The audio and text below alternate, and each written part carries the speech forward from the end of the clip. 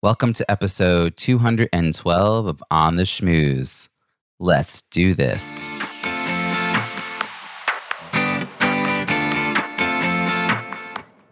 Welcome to On the Schmooze, the podcast that highlights talented people from different fields, explores how they built strong networks, and overcame challenges on their way to becoming successful leaders.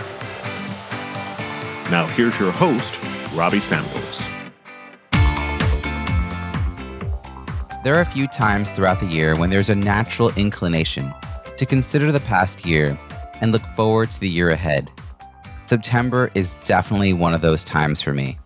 No matter how long it's been since I was in school, the shifting of seasons as we head into fall in the Northern Hemisphere feels like the beginning of the school year. It's also the month we celebrate Rosh Hashanah, the Jewish New Year, which has cultural significance for me even as a non-religious person. Add to all that, this week I celebrate my 46th revolution around the sun. To say that this last year did not go as expected is a major understatement. Thinking back on all the twists and turns in my life and my business, I'm reminded of a memory from when I was 20 years old in 1994. My dad had read an article that said that 20-year-olds would have 4 careers before they were 40, and that some of those careers did not yet exist. What I internalized from that conversation was that I needed to have transferable skills, flexibility, and a willingness to say yes to new experiences. From 20 to 40, I went from being a student organizer to an office manager to a special events manager to working with major donors. At 40, I took a leap, left my nonprofit career, and focused on my business as a professional speaker. Since then, I've launched a podcast, became an author, did a TEDx, and established myself as a networking expert. When I was 20, I could not have fathomed how true it would be that new industries and new technologies would sprout up at a faster and faster pace over the next 2 decades. A year ago, I thought I was finally settling in for a long career as a professional speaker, but 2020 had other ideas. I leaned into my transferable skills, tried to remain flexible, and said yes to new experiences, which quickly led to being recognized as an industry expert in the field of digital event design. Now, I'm regularly interviewed about how to help presenters and meeting professionals design more engaging online experiences.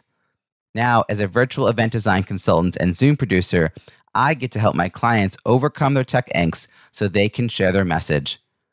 Your challenge for this week: identify your transferable soft and hard skills so you can lean into them as you explore new opportunities. Ask friends, what are my strengths? What am I good at? Notice what you've been thanked for. Was it for being a good listener, a motivator, a good teacher? Which of your skills are most sought after when colleagues ask for your advice or support? Try this and let me know how it goes. Now, on to this week's interview. Today's guest is a serial entrepreneur and inspirational speaker with a passion for helping others build their capacity. He is CEO of a global partner marketing agency, Acceleration Partners, and the co-founder and chairman of Brand Cycle. He has been recognized as a global leader in the affiliate marketing industry, receiving numerous industry and company culture awards, including Glassdoor's Employees' Choice Awards 2 years in a row, Ad Age's Best Place to Work, Fortune's Best Small and Medium Workplaces 3 years in a row, and Boston Globe's Top Workplaces 2 years in a row. He's the author of the Wall Street Journal and USA Today bestseller, Elevate, the international best-selling book, Performance Partnerships, and just released Friday Forward, Inspiration and Motivation to Help End Your Week Stronger Than It Started. He's a sought-after speaker by companies and organizations around the world and is the host of the Elevate podcast. Please join me in welcoming Robert Glazer. Thanks, Robbie. Rob, thank you so much for joining us from your office in Needham. You're just around the corner from me. I'm actually in Watertown. You're in Watertown. All right. Love having a local conversation. Yeah. So over the internet these days. So, as you know, that this is a show about leadership and building strong networks. So tell me, how do you define leadership, and when did you realize you had the skills to lead? Yeah, maybe I don't have the skills to lead, but I define leadership as sort of a combination of, I think, having a vision and then rallying people towards that vision and making the whole greater than the sum of the parts. I think those are the core aspects of leadership. And I guess, I guess I began to think of myself maybe as a leader when people were willing to follow me. That's always, I think that's a good sign. I think, leaders pull people. Managers often are put in charge of people, and people don't get to choose to work for them. I think that's one of the key distinctions. Yeah, yeah. So I love that you're like, well, when people started following me, it seems like when I started being a leader. Well, let's just take this back a little bit. I mean, you're talking about leadership in the sense of the sum being greater than the whole. I love that sort of idea, that it's a pull, not a push method, right? Yeah. Like managers are pushing people to do things, leaders are pulling them towards it. But I'm curious, Robert, what kind of kid were you? Like, did you have any leadership?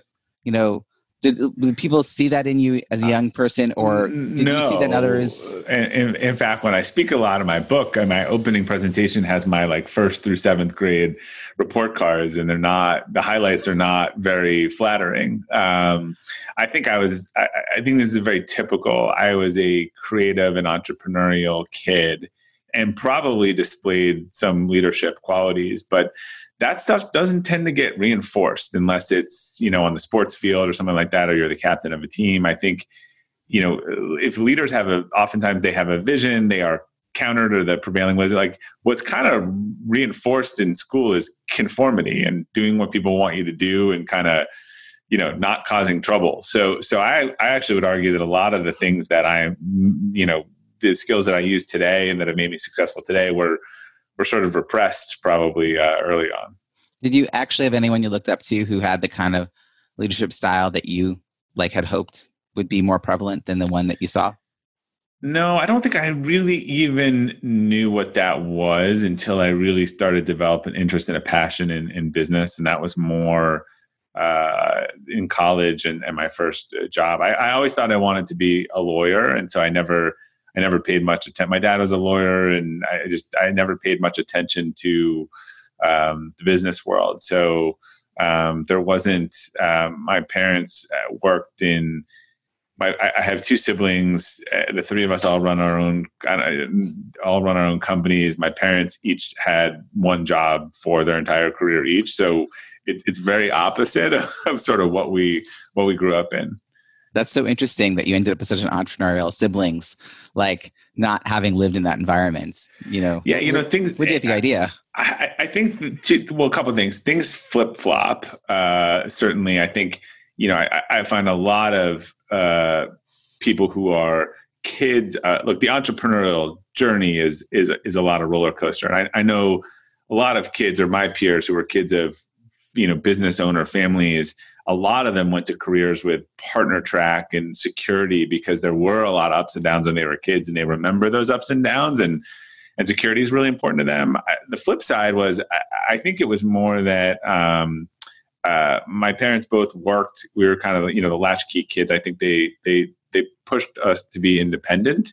And particularly my mom pushed us to be creative and problem solving. And I really think it is probably that independence that's driven our entrepreneurialism more than anything. So interesting that in some ways, because things were more stable and you were given that freedom to explore, it kind of set you up to think, why not try? Why not try this whole thing? My parents were involved, but they both worked. They were not micromanagers of our lives like parents are today. So, they were at our games and stuff, but they were not involved in our school politics and our friend politics. And just, today, everyone's so over. I mean, you have helicopter grandparents today who get involved in their grandkids, sort of what's going on. So we just learned to figure stuff out and to advocate for ourselves. And again, I think it's not like they were absentee. I think it was a healthy level of independence. I mean, I took my bike everywhere. If I wanted to get somewhere, I did it. That's just how I rolled as a kid. I'm Gen X. I grew up the same way. Yeah. It's very different. It's very hard for us to watch parenting today. It's really very different than kind of Gen X parenting. And the outcomes are different too.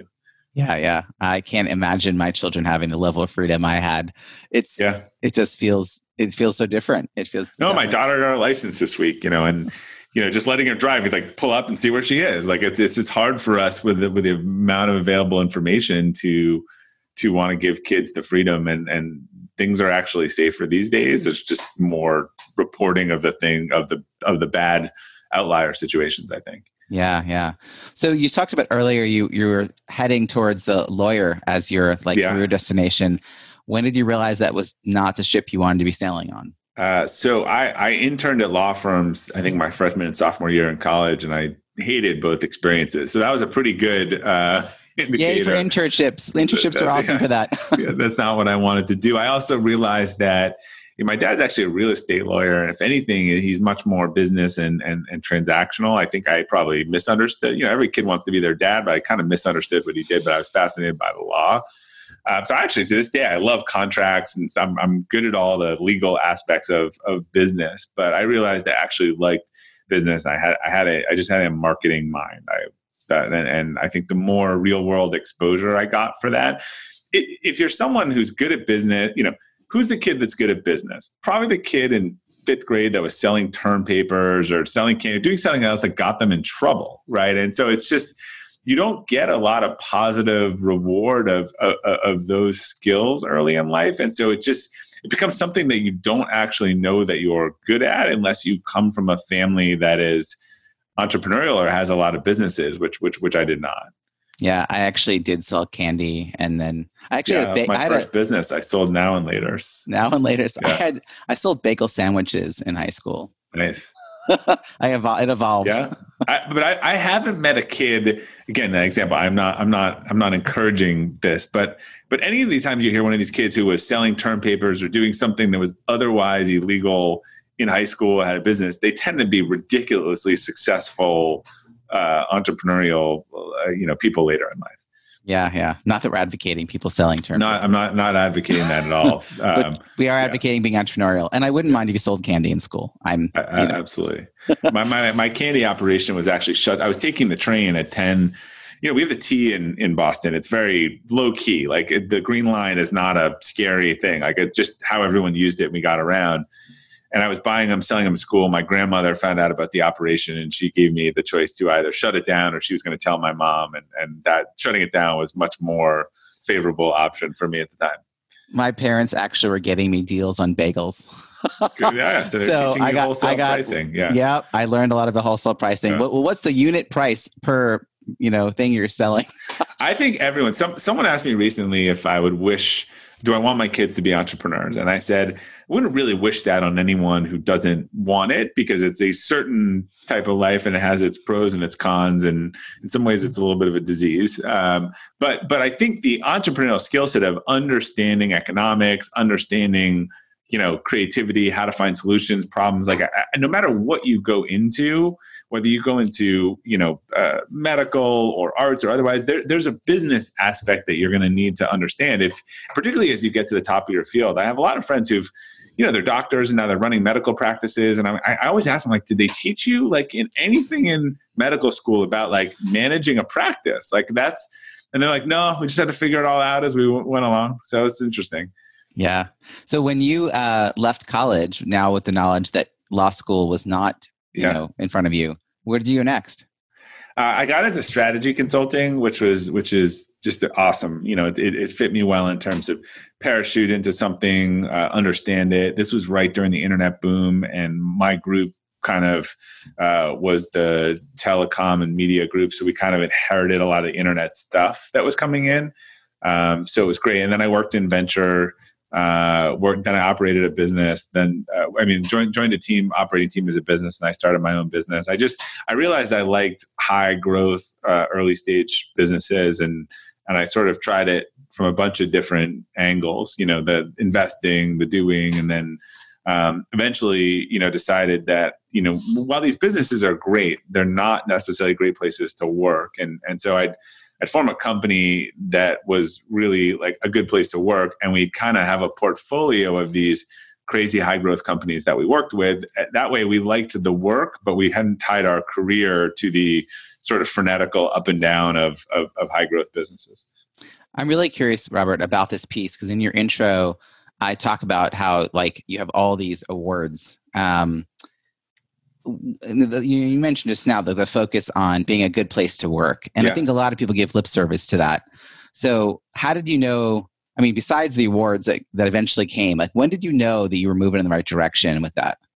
Yeah, I think as we really started to see, we're kind of a little bit like bad news bears. Like if you look at our management team and the people that we brought in, they had struggled somewhere else, and we just became a place where people thrived and learned, and we invested in them. And I think we decided that we wanted to grow as a company because our people were growing. I think a lot of growth companies, they raise money, they raise venture capital, they're losing money, and they grow and just burn people. We were not doing that. We were investing in people, and we were growing because those people were helping us grow the business. And we just decided that's how we wanted to grow our business. We wanted to be a more high growth, but a stable place, a place that focused on culture. And I've always just been on what's sustainable, like what will work today and work tomorrow, not like how fast can we drive through the bus through something today and then it all comes crashing down tomorrow. I'm so curious though, why people don't do that. Because what you just described sounds sane and practical and sustainable. I think it's ego. I'm not against the venture-backed, company route, and clearly it's created a lot of great companies. But there's some just celebration of, it does seem crazy that people celebrate raising money. Like you haven't accomplished anything when you raise money. It's kind of like celebrating getting a bank loan. If you think about private equity, like would you celebrate borrowing money?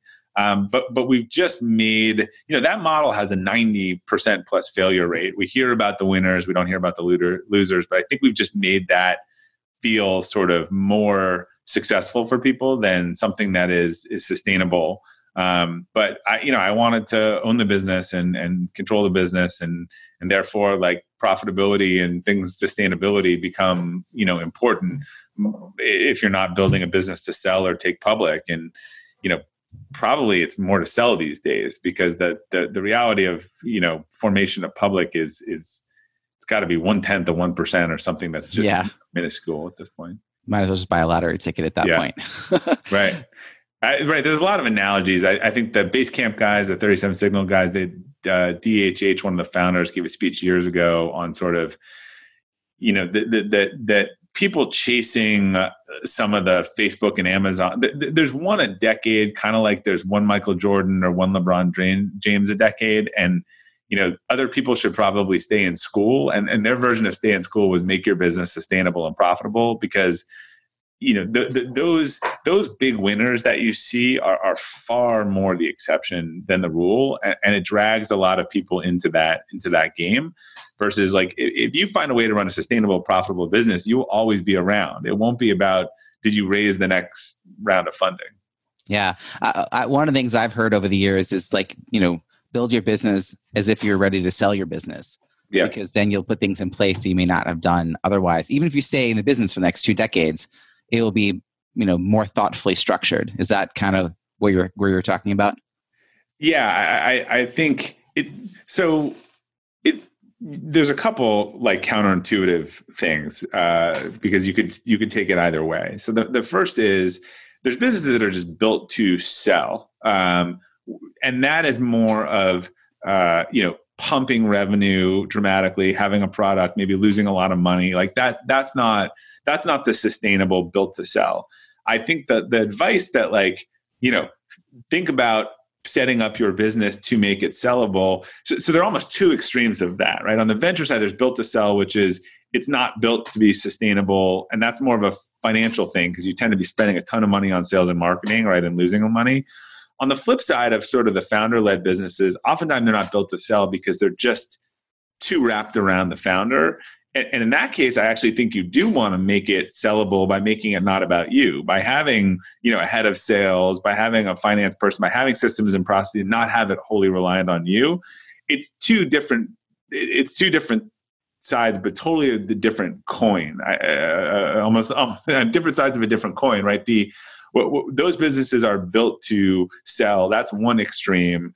They probably should be built for a little more sustainability. And then on the flip side, the businesses that are sort of built around the founder that probably couldn't be sold, I think they'd actually be better businesses if they got themselves less or being about the founder and more about the business and some intellectual property and some systems and some processes. Yeah, that's interesting how they are these extremes that people get into, and the founderitis syndrome is real. It's hard for everyone to grow. I try to get rid of everything that I'm doing these days. Once you start, it's the opposite. Once you start giving up control, you're like, well, I don't need to do that, and I don't need to do that. Versus, it was hard. I remember I thought I would never be able to trust anyone with the finances or the books, but eventually you just, you're running yourself into the ground playing all these roles. What was the most challenging thing about growing outside of your own sort of capacity? I think you're giving up the baby and trust. And I think for a lot of people, look, if you start a business,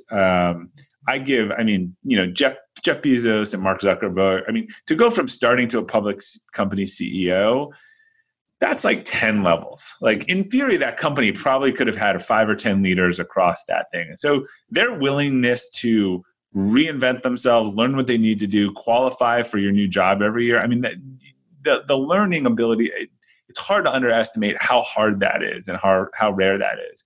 Most people don't like all those different phases, right? They're a late stage person or they're a mid stage person and there's an early stage person. So you got to figure out if you want it. Like I felt very driven for a long time to learn, to be qualified, to be the CEO of our business every time we doubled.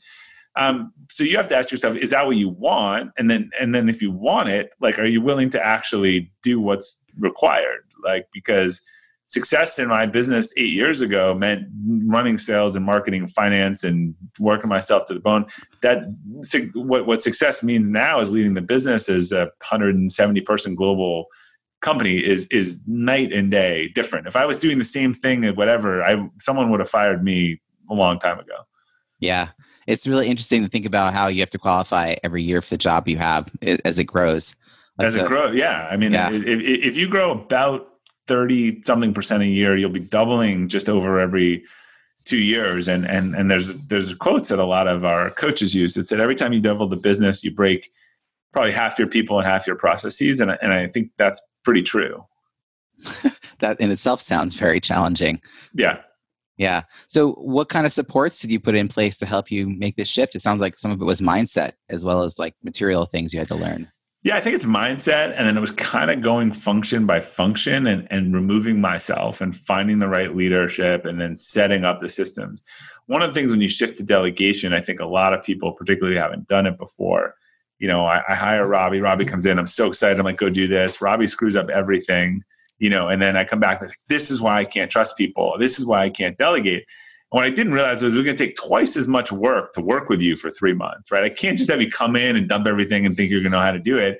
And I'm also holding a standard of that you're going to do it exactly how I want it done, which is an impossible standard. I always say, if you can get 85% how you wanted it without you being involved, then that's a win. So I think you learn to find the right people and then understand that it's twice as much work up front to get that person or team kind of going. And now, because now you have 2 people in every call, because I'm trying to train them, right? I don't want to throw them on the calls and me not on it. And I don't want to be on it and not have them. So it's just double the work for a while.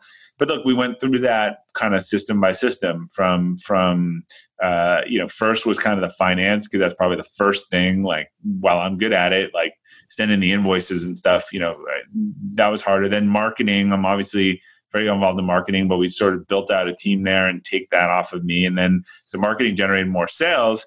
We had a lot of inbound sales. Myself and our president were just having all those conversations. And we said, look, this isn't sustainable. You're the president, I'm the CEO. And even though we're getting inbound, we're the ones talking with everyone. So that became the impetus then to sort of pick a sales leader and start to build that team.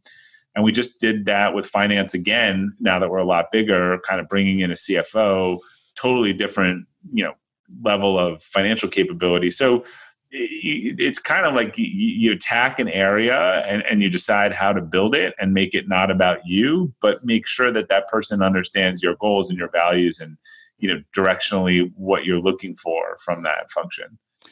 One of the struggles I see, so I'm a relationship-based business strategist, so I coach people both privately and for a company who are, mostly solopreneurs or maybe like have a couple of employees.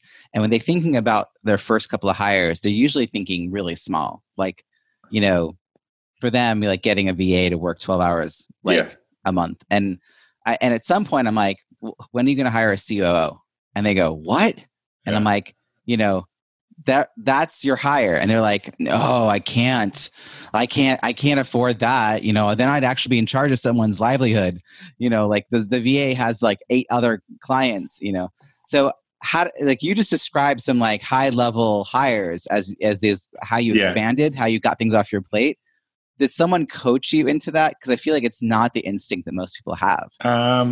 I was in a lot of peer groups. I think it became very clear to me what the playbook for success was, right? And what I was going to have to do. And so, I had to find the person in that area that I felt that was better than I am. And they should be, right? Like if I'm better at finance than our CFO, then unless I grew up as a CFO, then I've got a problem. And if I was a CFO, then I probably shouldn't hire a CFO because then the person's never going to, meet my standards.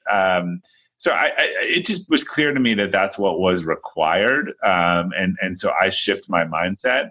If what you want is to control everything and be a control freak, then that's fine, but that determines the organization that you will build.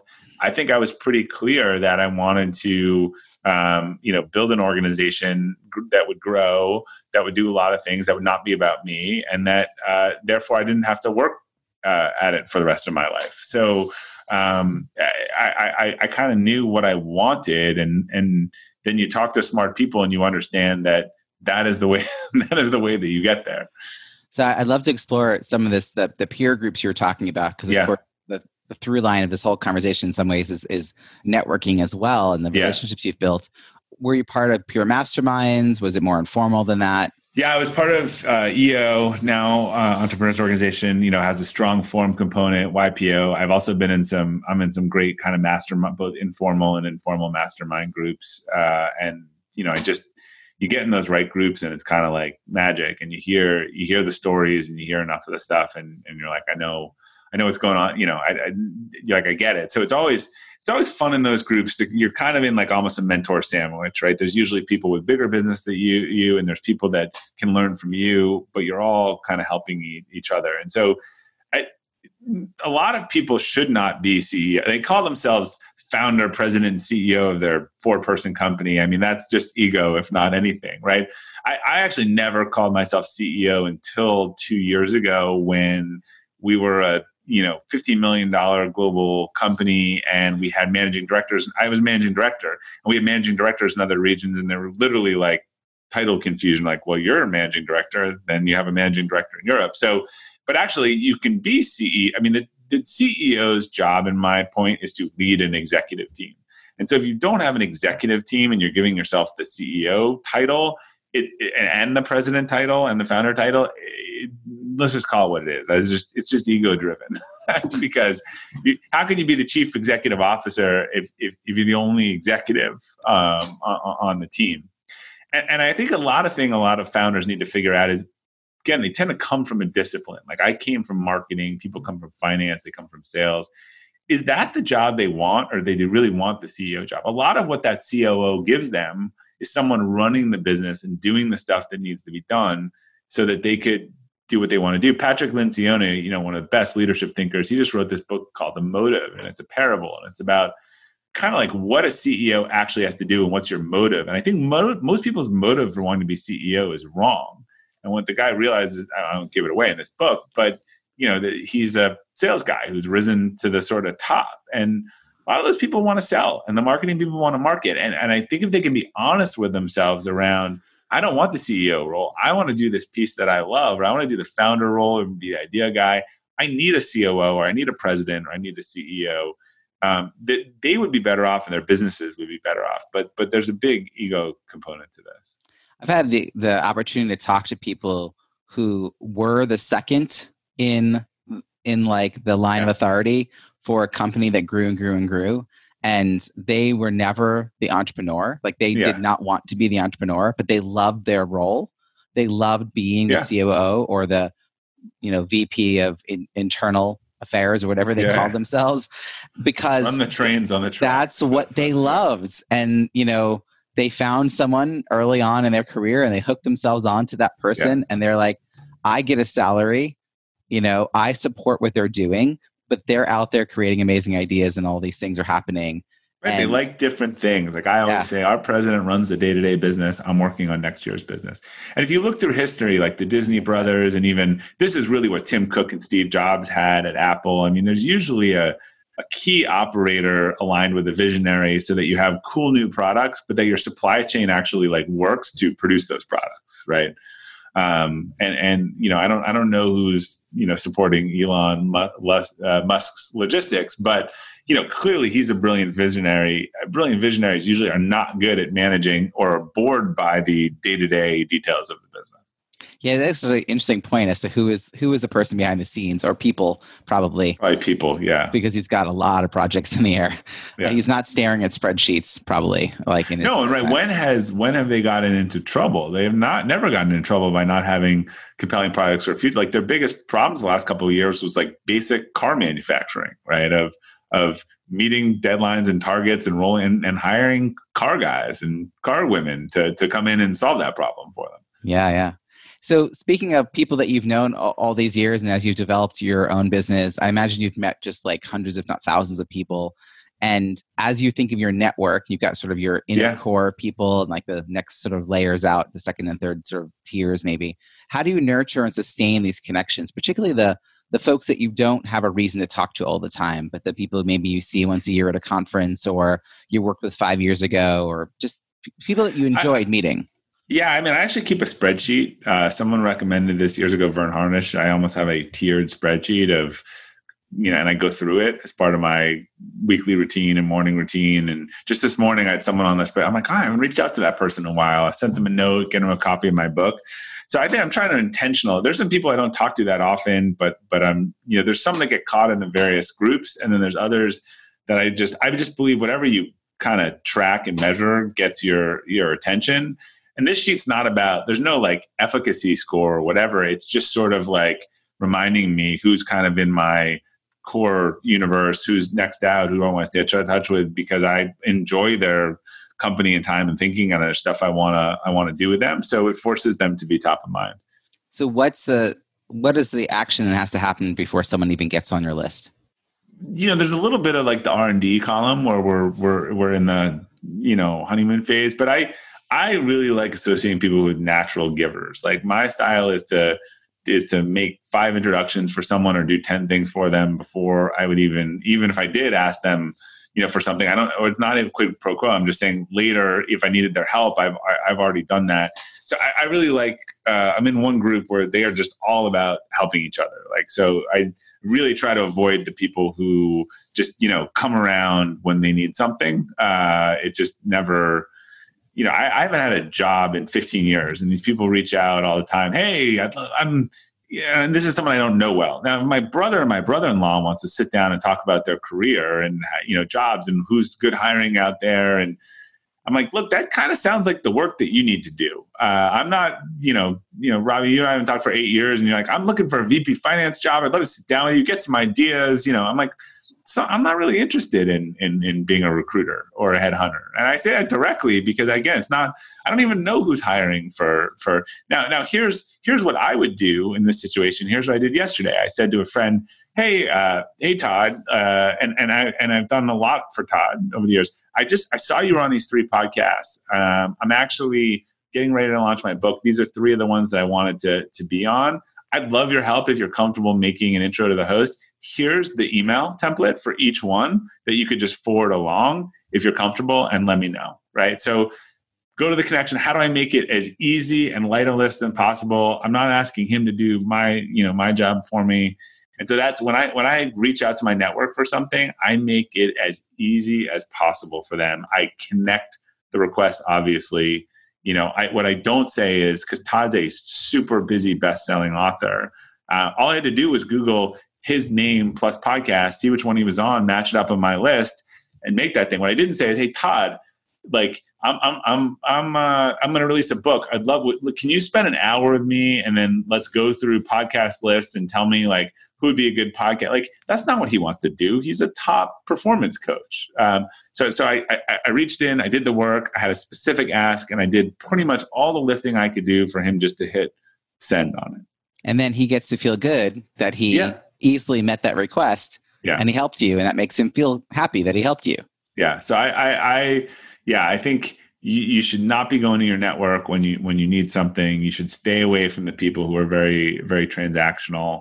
And yeah, I mean, my 3 kind of core rules of networking are, I just said one of them. I'm probably going to forget one of them, but one is do the heavy lifting, right? When you have an ask, kind of do the heavy lifting. Now I remember all 3. 2 is when you, and these are really simple, double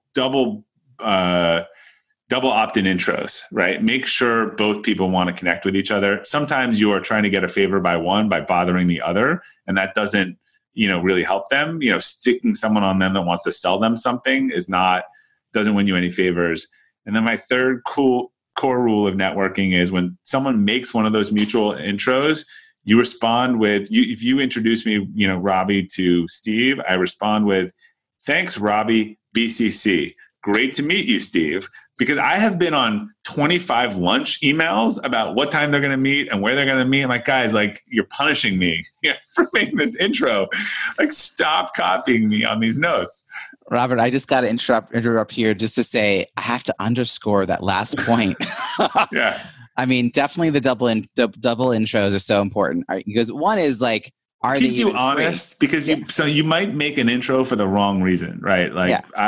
There's a guy that I want to help who doesn't qualify for your show. So I introduce you to your show, and now you're like, now I got to say no to this guy who you just set me up with, and you're doing it for the wrong reasons. Right. And I've also reached out to people who are it would be great for them to connect, but they're in the middle of a book tour. So right now is not a good time. And I'd rather be the one who says, hey, actually, it's not a great time, but can you ping me again in a month and I'll make the intro happen? And then make sure that it's mutual gain. Let's say I do have a good friend who's a rock star author and who's launching a book, and I know about networking, right? Keith Ferrazzi, right, who I was talking to yesterday, and I know you have a podcast about networking, right? And so I'm like, I'm going to introduce you. That's a pretty good outcome. If the other friend sells editing tools to podcasting, right? And I introduce him to you, this is where I think a lot of people, and you're like, dude, you just put a sales guy on me. Now you're more angry at me, right? So I that's where the double opt-in stops you from I don't do it in all the cases, because some of the cases this is just a match made in heaven. This is peanut butter and jelly and there's no risk and you're both going to be happy. But I there's nothing worse than being introduced to someone who you're then now forced to just flat out be like, I don't need that or want that. And then the second piece of that was when you reply, BCC, please, I always say BCC to respect your inbox. And then that way I'm not on the rest of the thread. They should teach this somewhere. I do it all the time. And I've taught people I've taught people. And even if if they BCC the person, if they're good, I'll BCC them again just to let them know I responded and thank them. But then what happens is those two people then they talk about get together, then they try to schedule lunch, then they bring their EAs in, and suddenly you made an intro and you're on these emails 10 strings later, and it just makes you angry you ever made the intro. The other thing I would say is circling back, people who don't tell you that they made the connection and something came out of it. Also, that's how it happened to me too. I find out that I introduce that guy and, he becomes your book agent and you made $1 million. And not only, you didn't thank me, you didn't tell me or otherwise. So yeah, I think it's really important to thank people and close the loop. One time I got a guy a job and I heard about it from the company and not from him. So that was the last time I did anything for him. Right. And so that's the thing. The people who don't close the loop, they don't realize that they're closing a door by not closing the loop. Hey, so I had Bob Berg. You make me think a lot about him. So Bob's been on my show. Good friend of mine, yeah. Yeah. So by the way, Keith has not been on my show because he's been busy every time I reached out to him. So you put in a good word. I'd appreciate that. He's got a book out now. So that's always a good time that's always a good time. I always catch people when they're writing their book. Yeah. When they're launching their book, everyone's available. When they're writing their book, they are not available. I got Seth Godin on my show. People go, how did you know that? How did you get Seth? I go, well, I knew he had a book coming out and I asked him. It's pretty easy that way. So we're kind of winding down here. And I wanted to get a sense of kind of as you're moving forward in your business and you're thinking about the next, year ahead and all of that. If we were to reconnect a year from now, and hopefully we don't wait that long, and we are celebrating all of your successes. What accomplishments are you most looking forward to in the next 12 months? Yeah, there are a couple of things I'm hoping to do. I think there's some stuff on the company side where we have some big goals, and then I would love to make my Friday Forward book a New York Times bestseller for a couple of reasons. One, it's a platform of positivity and motivation, and if you look at the list of bestsellers in the last 6 months, it's a lot of difficult topics and ex cabinet members, and I the notion of lifting each other up. My last book made USA Today and Wall Street Journal. It's very hard as a first-time book. So that would be a big, hairy, audacious goal that we're going to try for. The other one is I'm rolling out my first course, and I'm trying to, as I do sort of more teaching online, there are a lot of people who then want to ask questions, or it doesn't scale really well. And I try to avoid having a lot of one-on-one discussions repeating the same thing and concepts, because it doesn't make me feel that good and it's not scalable. So that's what I use my writing for. But I'm developing my first course, which I'm launching on figuring out your core values, because I ask that a lot. And I hope by next year I'll have a couple courses and really just more that be able to have that impact at scale. I think that's something that's sort of the win-win for me, which is how do I make an impact and how do I make it scalable? That's awesome. I can't wait to celebrate all of that with you. It sounds like you have a lot to look forward to. So how can people find you and follow your work? Sure. Yeah. You can find everything at robertglazer, glazer.com. You can sign up for Friday Forward, my weekly newsletter, podcast, book. And if you go to fridayforward.com/connect, there's kind of a quick page with a lot of the things that we've talked about on the episode today.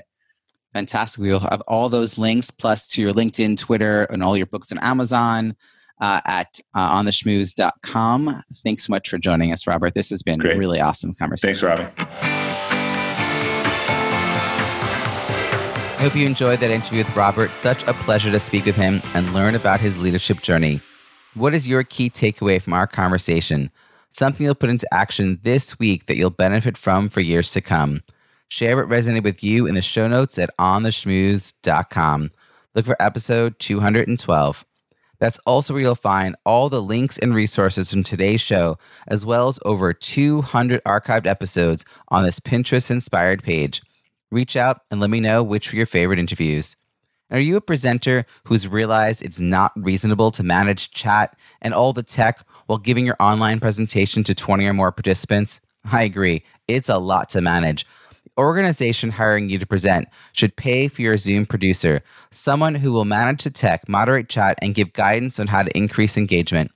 At an in-person event, the organization would have hired the AV team, videographer, photographer, paid for the venue and catering, and had staff on site to support you. You finding and training your own Zoom producer is a value add for your clients, who likely know less than you about what is needed for this role. Would you like to learn more about how to work with a Zoom producer? Email me at robbie@robbiesamuels.com.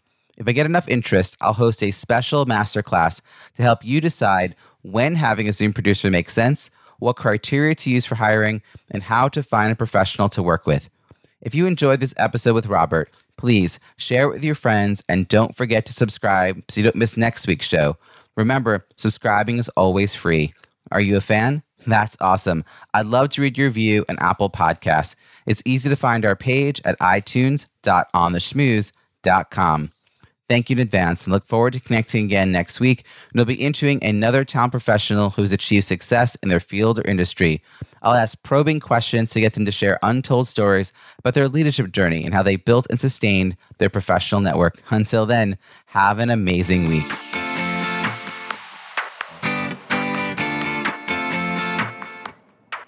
Thanks for listening to On the Schmooze podcast at www.ontheschmooze.com. That's On the Schmooze, SCHMOOZE.